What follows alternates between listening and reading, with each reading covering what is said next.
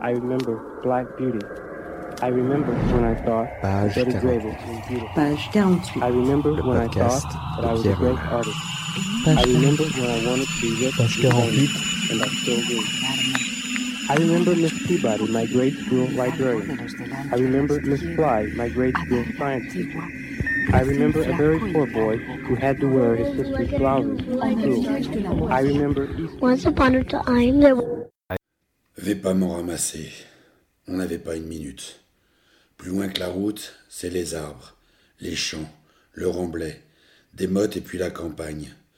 Plus loin encore, c'est les pays inconnus, la Chine, et puis rien du tout.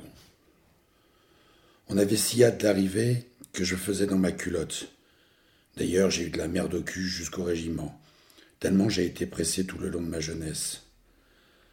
On parvenait tout trempés aux premières maisons.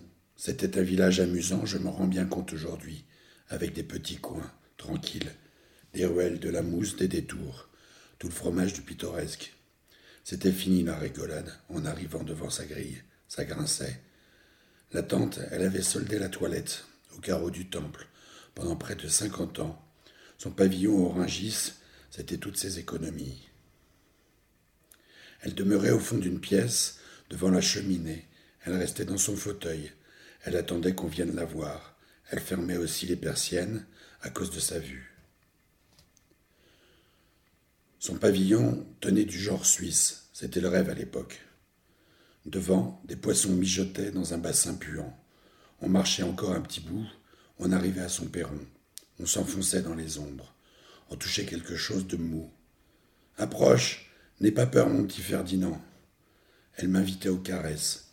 J'y coupais donc pas. C'était froid et rêche et puis tiède, au coin de la bouche, avec un goût effroyable. On allumait une bougie. Les parents formaient leur cercle de papoteurs. De me voir embrasser l'aïeul, ça les excitait. J'étais pourtant bien écœuré par ce seul baiser. Et puis d'avoir marché trop vite. Mais quand elles se mettaient à causer, ils étaient tous forcés de se taire. Ils ne savaient pas quoi lui répondre. Elle ne conversait, la tante, qu'à l'imparfait du subjonctif. C'était des mots périmés. Ça coupait la chic à tout le monde, il était temps qu'elle décampe. Dans la cheminée derrière elle, jamais on n'avait fait de feu. Il aurait fallu que j'eusse un peu plus de tirage. En réalité, c'était raison d'économie. Avant qu'on se quitte, Armide offrait des gâteaux, des biscuits bien secs, d'un réceptacle bien couvert, qu'on n'ouvrait que 2 fois par an. Tout le monde les refusait, bien sûr. Ils étaient plus des enfants. C'était pour moi les petits beurres. Dans les mois de me les taper, de plaisir, fallait que je sautille.